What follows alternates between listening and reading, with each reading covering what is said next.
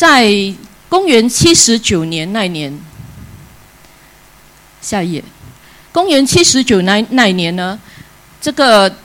在意大利的一座火山叫 Vesuvius， 它爆发了。当它爆发的时候，有在庞贝，还有另外一个城市是赫库兰尼乌的这个地方呢，这两个城市，古老的城市，埋在很厚厚的火山熔岩跟火山灰底下，一直到近期才被挖掘出来。因此，现在挖掘出来的看到的人物，是当时火山熔岩降在这些的城市的时候的那一刻。整个时间已经化为一个据点，在这两个城市当中。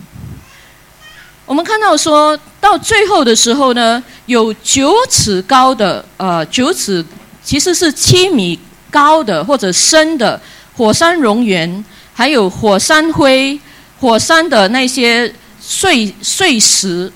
铺盖这两个城市。今天我们看的创世纪19章呢，有类似的事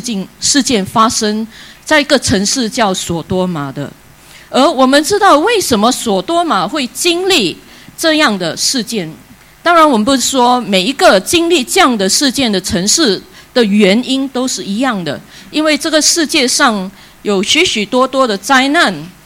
也不一定是因为人犯了罪而成就而发生的。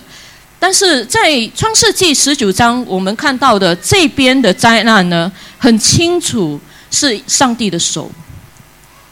我们看到很清楚的，这个灾难是神的审判而发生的。让我们一同来读创世纪19章12节到14节，然后23到38，我们来看上帝的公义的审判是如何发生在这样的一个城市。我们一起来念，1、2、3起。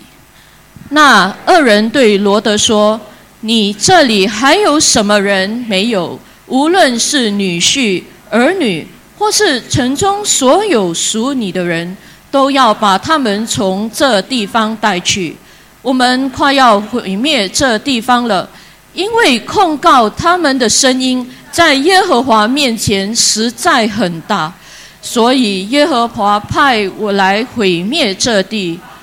于是罗德出去告诉娶了他儿女的女婿说：你们起来离开这地方，因为耶和华要毁灭这城。但是他的女婿以为他在开玩笑。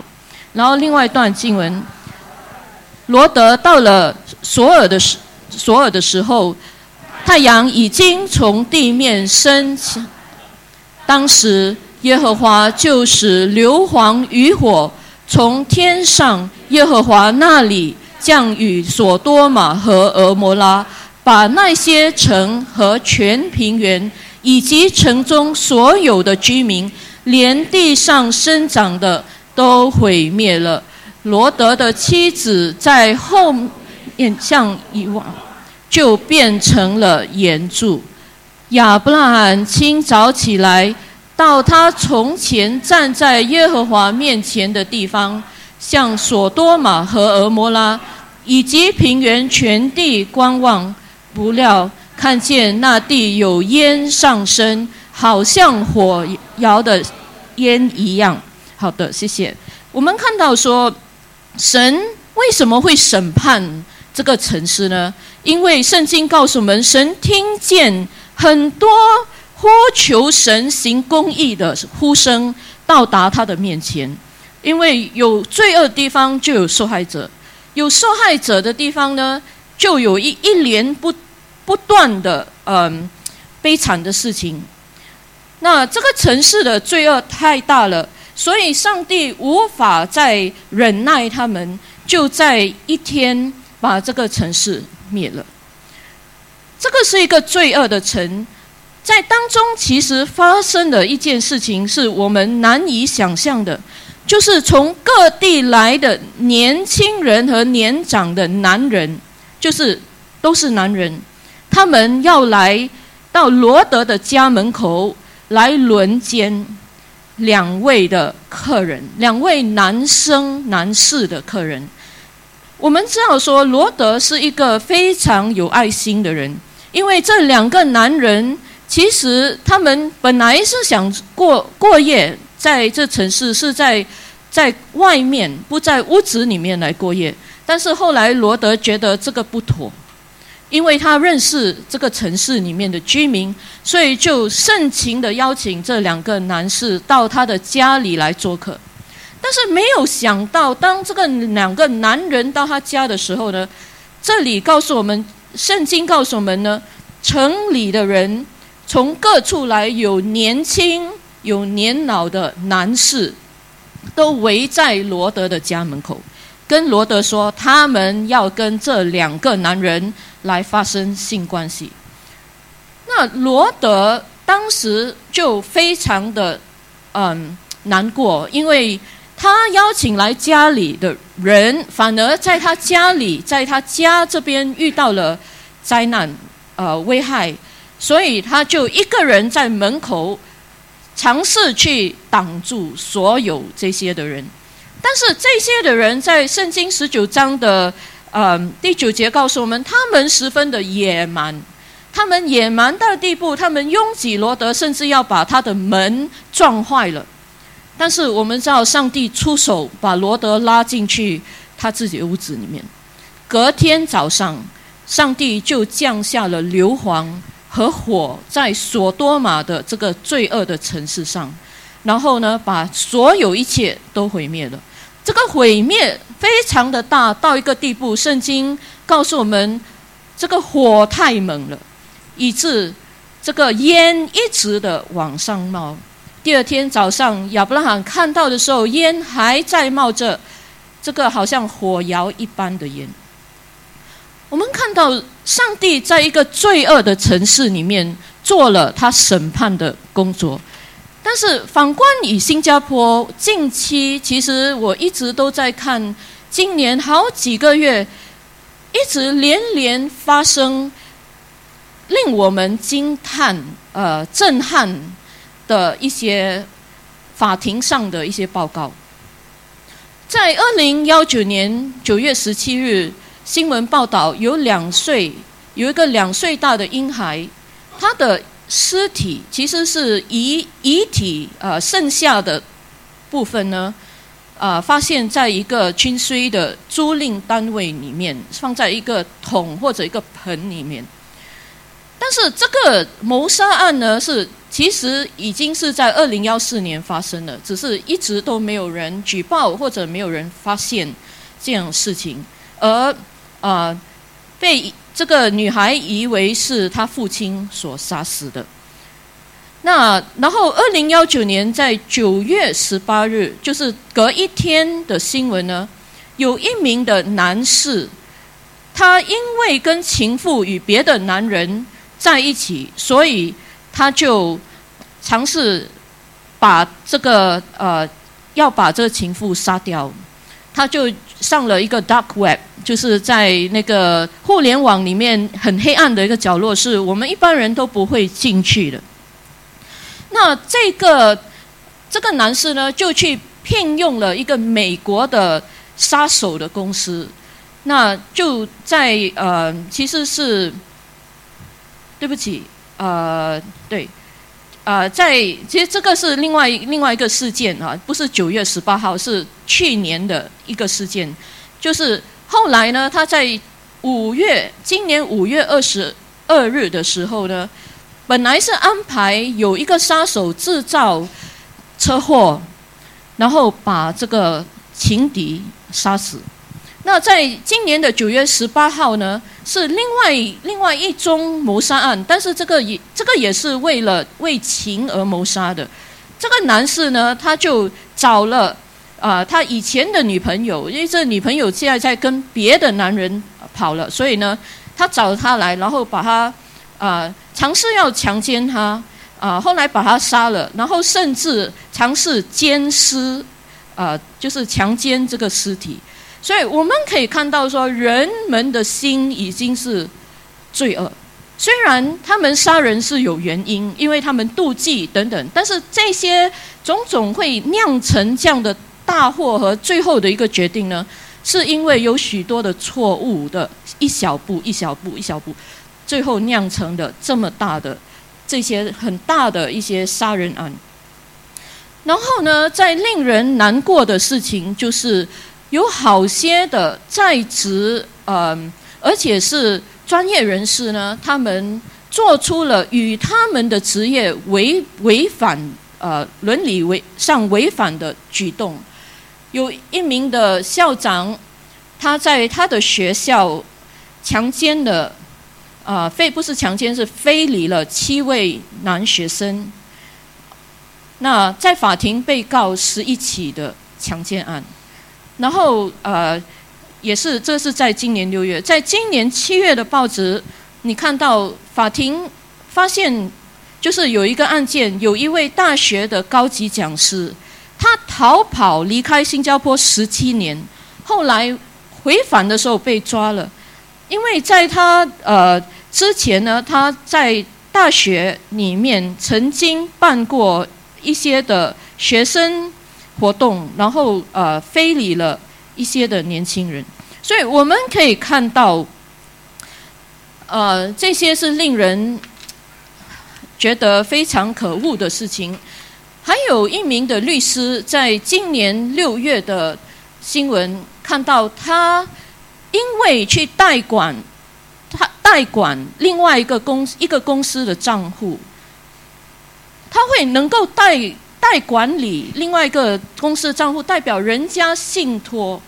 与他巨额让他去处理交易了，结果有3300万的巨额不翼而飞，最后被问到是跟他有关的，所以他就逃跑出境，而且用了偷来的护照跑到马来西亚去了。他也把他的手机丢掉，把 SIM 卡换到新的手机里面。目前他正被告偷取600万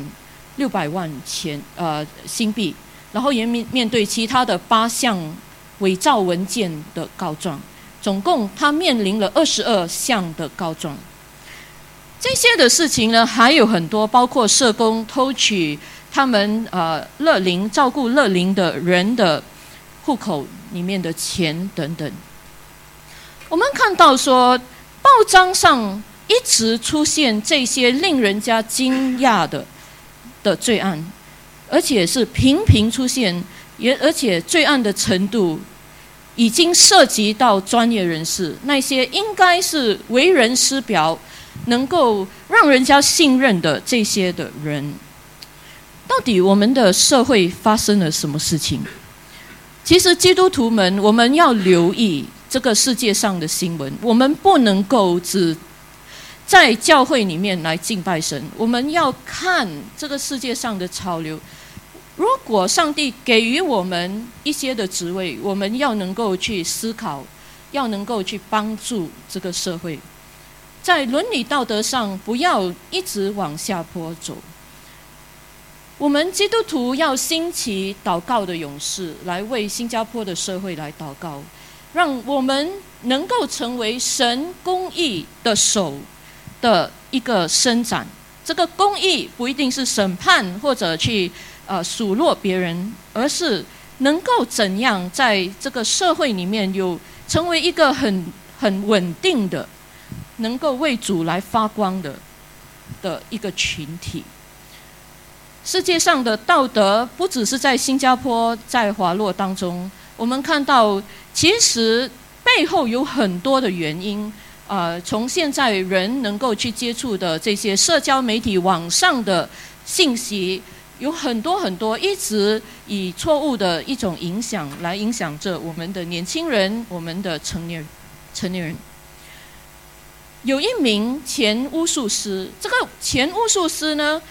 他以前在巫术界里面是非常高级的，但是他花了很多年才学习到这样高层的一个巫术的一种能力。当他离开这个巫术的时候，他成为基督徒，他说了一句令人惊叹的话，他说现在巫术到处都是巫术，到处都是，到处都可以看到巫术。无论是在音乐，是在电影，无论是在电玩等等等等的这些，或者书籍里面，我们都看到巫术。但是我们有没有觉察到？因为他在里面很久了，所以他明白如果一个人开始玩一些网上的游戏，那网上游戏很多是这种虚幻的游戏，它里面参与咒语，有一些的咒语在其中。当他玩的时候，这小孩子在玩的时候，他以为这个只是游戏。不过真实来说，他所讲的咒语呢，直接能够咒死或者是伤害他在游戏里面的对手。所以这个不是游戏，这个是真实的。我们要明白这一点。这些的游戏会不会是引一个人走进了巫术，成为这个巫术的这种练习活动的地步呢？这个世界需要先知性的宣告。宣告什么？宣告上帝已经启示给我们很古的真理，而这些真理会让我们走得更顺，让世界上的人不需要走弯弯曲曲的道路，不需要有一天坐牢或者面临死刑。这个世界需要基督徒的声音。罗德他有没有做一名的先知来告诉他的家人说，神的审判要来临了，所以要快点悔改，要预备自己，要离开这个地方。其实罗德告诉了，不过他的女婿们呢，并不以为然，认为这怎么可能？这个索多玛城市这么繁荣，这个是人文建立起来的一个城市，那有什么力量能够毁灭这个城市呢？那罗德虽然扮演了先知的一个角色，他也发出了警告，但是有一些人不愿意去听。我们今天如果成为神真理的出口，不是这么容易一件事情，因为今天的人所接触的资讯不是属于真理那方面，多数都不是。最近新加坡的一个很热门课题，就是一个法案通过了，就是有关假新闻的法案。那为什么要有这些法案呢？就是因为我们的社会的资讯被假新闻而充斥了，所以人们所要听的不是与真理这边的新闻，因为他们已经被灌输了，接触的这些媒体的这些方面来源都是全部已经定型，而且是很常用的东西。因此基督徒们，我们是否能够成为这世界上的一个提醒，一个先知，让我们能够成为这个世界上的良心的良知，让人能够看到基督徒的美好生命，才明白原来有另外一种的生活状态，而不是他们那种。但是很可惜的，有时候基督徒们我们也会跟他们一样，我们在公司的时候就放上公司的面具，我们来到教会的时候我们就换多一个脸，就变成 holy holy 的。所以有时候我们在生活的时候，我们都很难去定位我们基督徒的角色应该怎样去面对这些的挑战。但是神的话一直在提醒我们，如果我们能够按照神的真善美的价值观来生活呢，我们的生命，我们的人生走到最后是荣耀的，而不是羞愧的一个人生。如果你是上帝给予你能力作为一名的律师，或者你能够有能力写电脑的程序，你能够编码，你能够做你自己上帝给你的特长，我相信在你个人的岗位上，不管是什么样的工作，包括你就在一个小贩中心收碗碟也好，洗碗也好，这些的工作，如果你好好的去做，你按照上帝的原则做的时候呢，别人会看到另外一种的生活形态，而这个生活形态是很重要的，让他们觉察到他们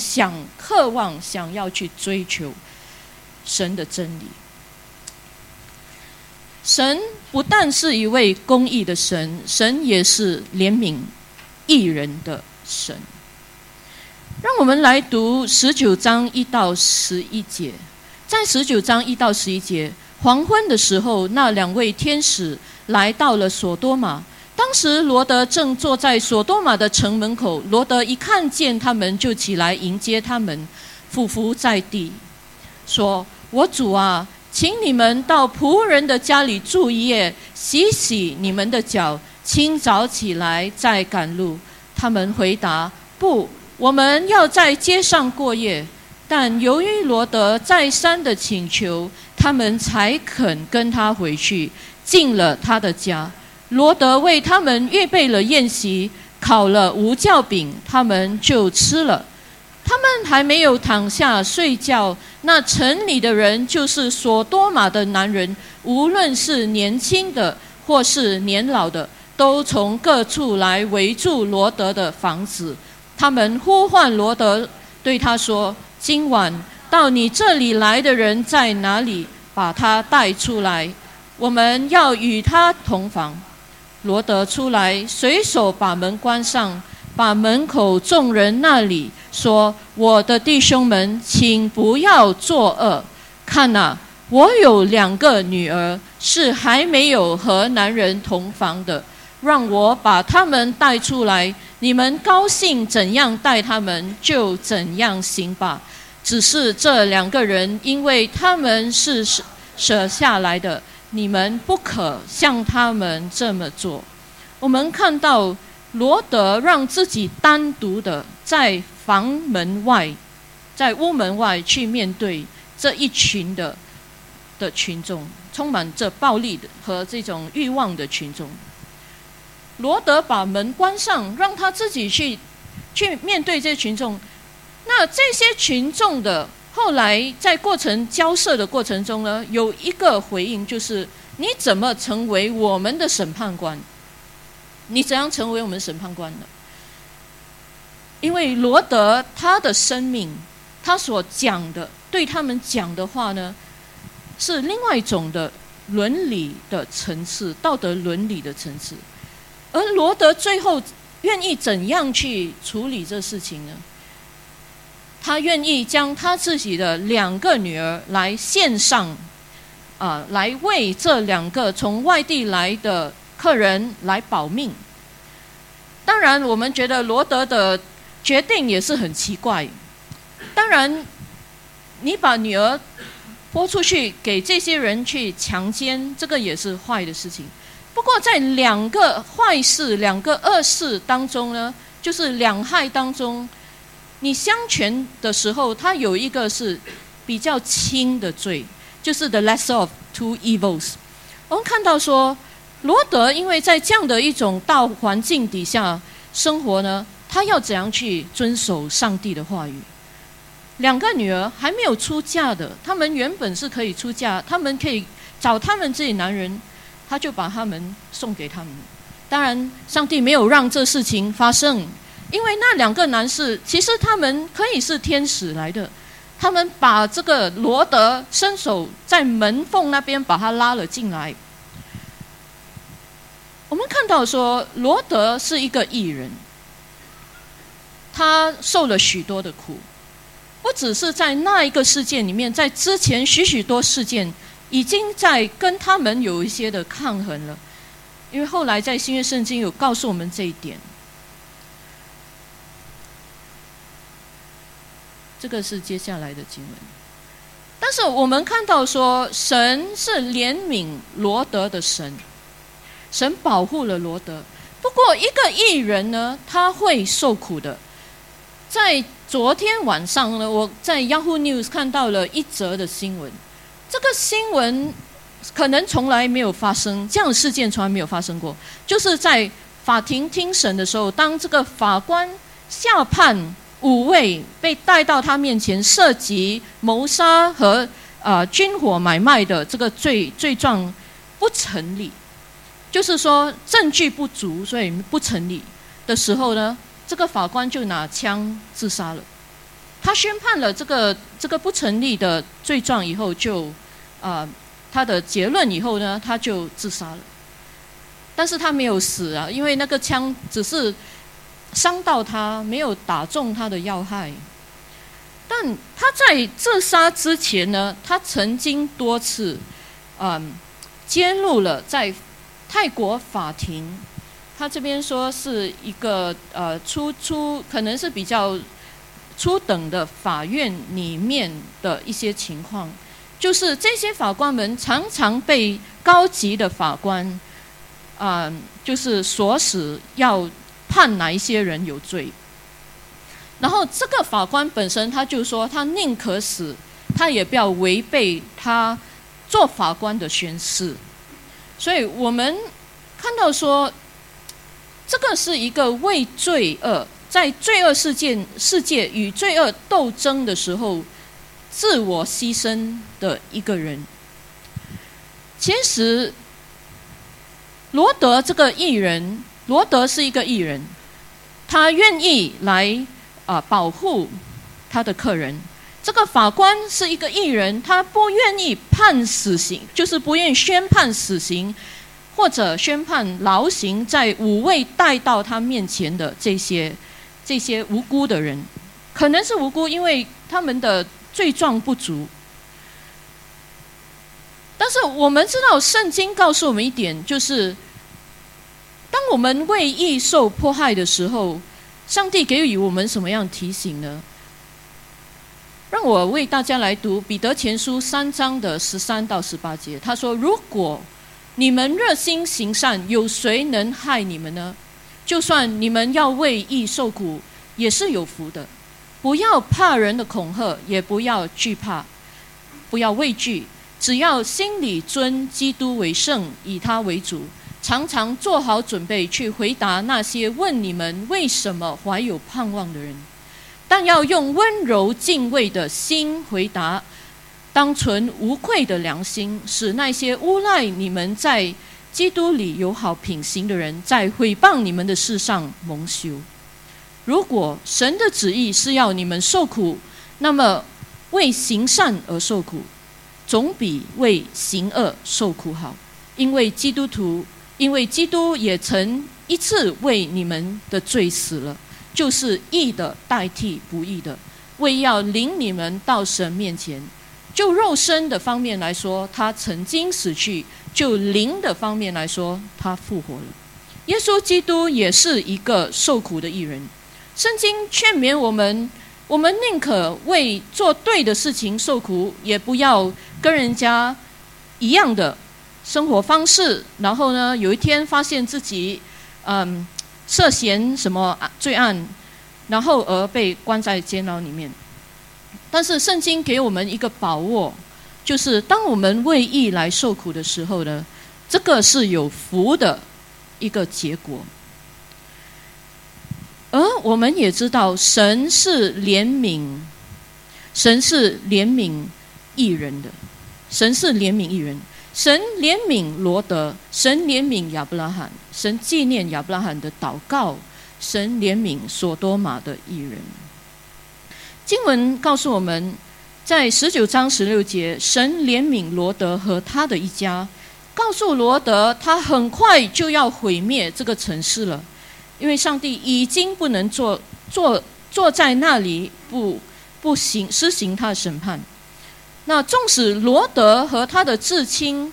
是有迟疑的，不是说他们听到神的吩咐的时候就完全相信，也完全预备好要离开这个城市了，有不同程度的迟疑。而上帝怜悯他们到一个地步，就直接把罗德他的妻子2个女儿全拉了出去，因为罗德的女婿不相信罗德所预言的话语。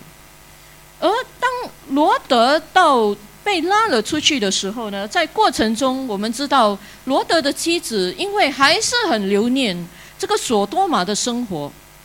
因为这个天使告诉他，你们要逃到山上去了，山上就是住在没有舒适的环境的一个地方。所以罗德妻子就往后看了一眼，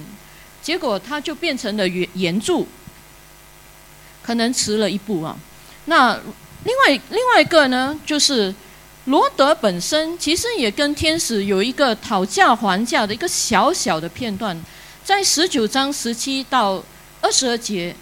罗德跟天使说：“不然不要跑去山上，让我在那边的一个小城市住在那边。”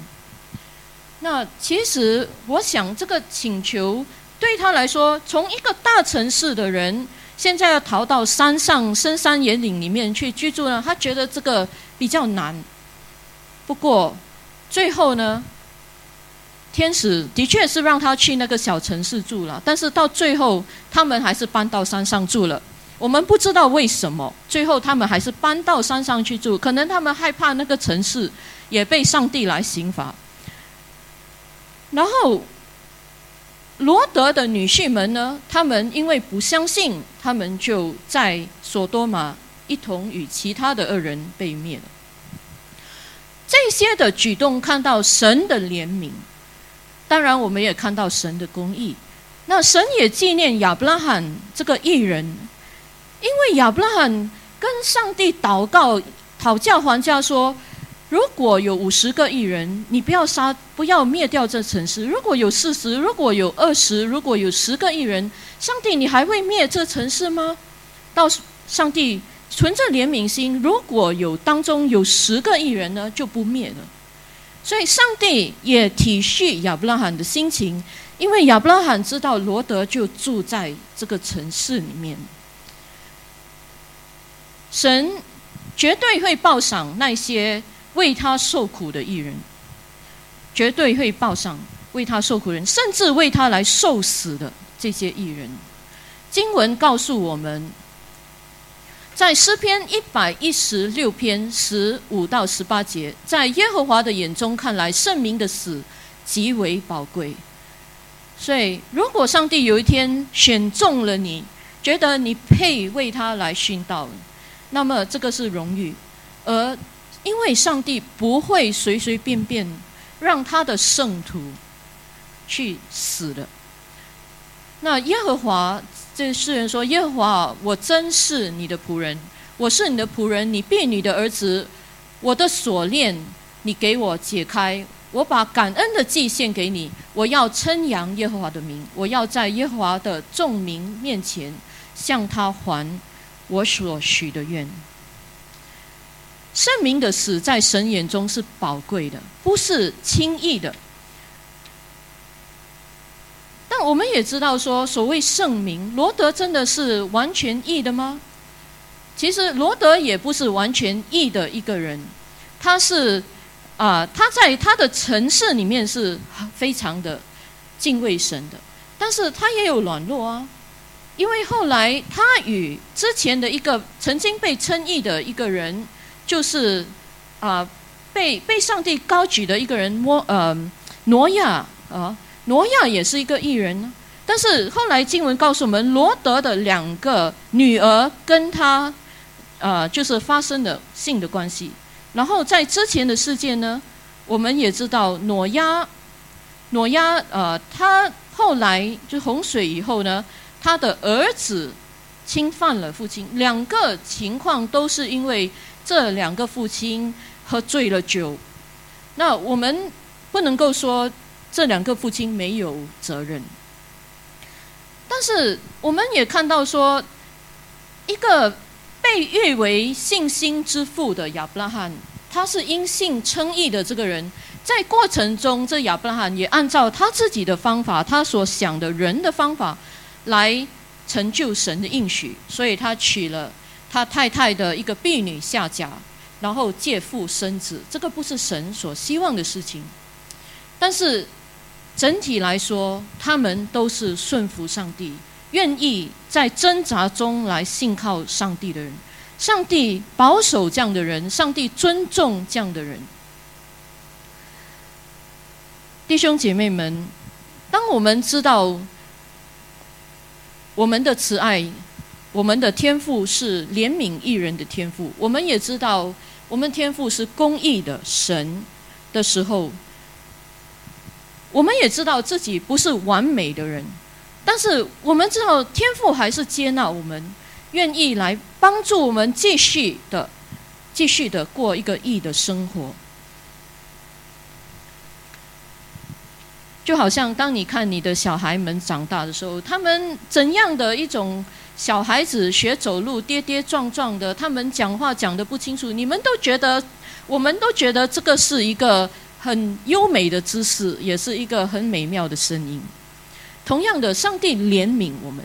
这个也反映出上帝对我们这个不完美生命的怜悯，我们在努力来遵行上帝的旨意。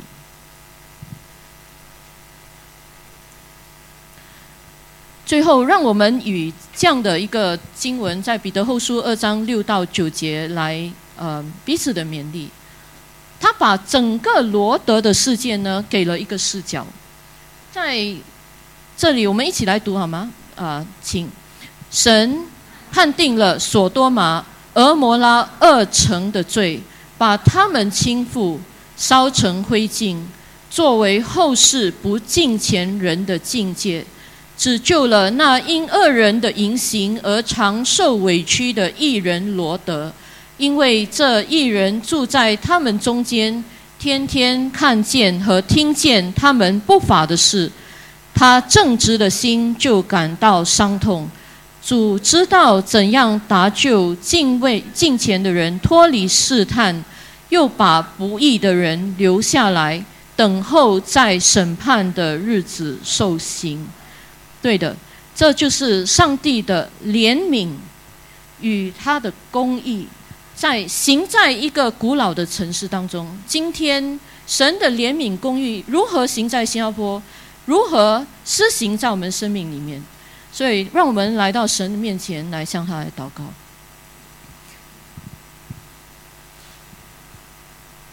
圣洁的上帝，主啊，当我们自我反省的时候，当我们看到我们过去所做的事情，所说过的话，所想过的东西，主啊，不是每一件我们的思想、我们的言行是你所喜悦的。求主你亲自在我们的生命里面来做更新的工作。主啊，求你赦免我们的罪，帮助我们能够更加的像你，能够更加的荣耀你的名。求主也帮助我们新加坡的社会。主啊，你在这社会里面来树立那些义的榜样。主啊，求你也帮助怜悯新加坡，让我们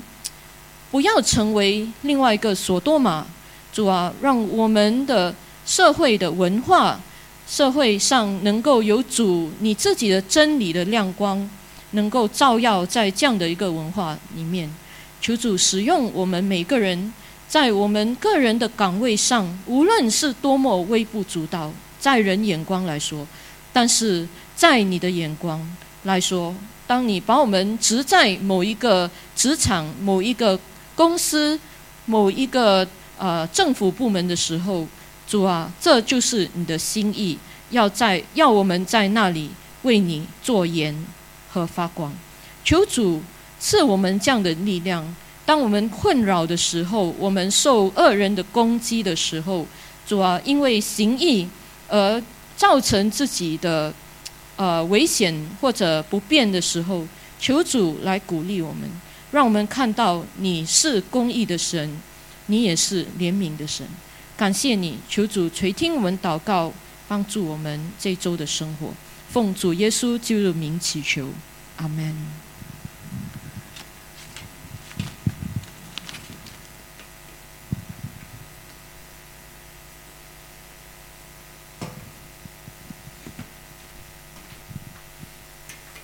是的，求主使用我们每一个人，在我们的家庭里，在社会里，都做好我们的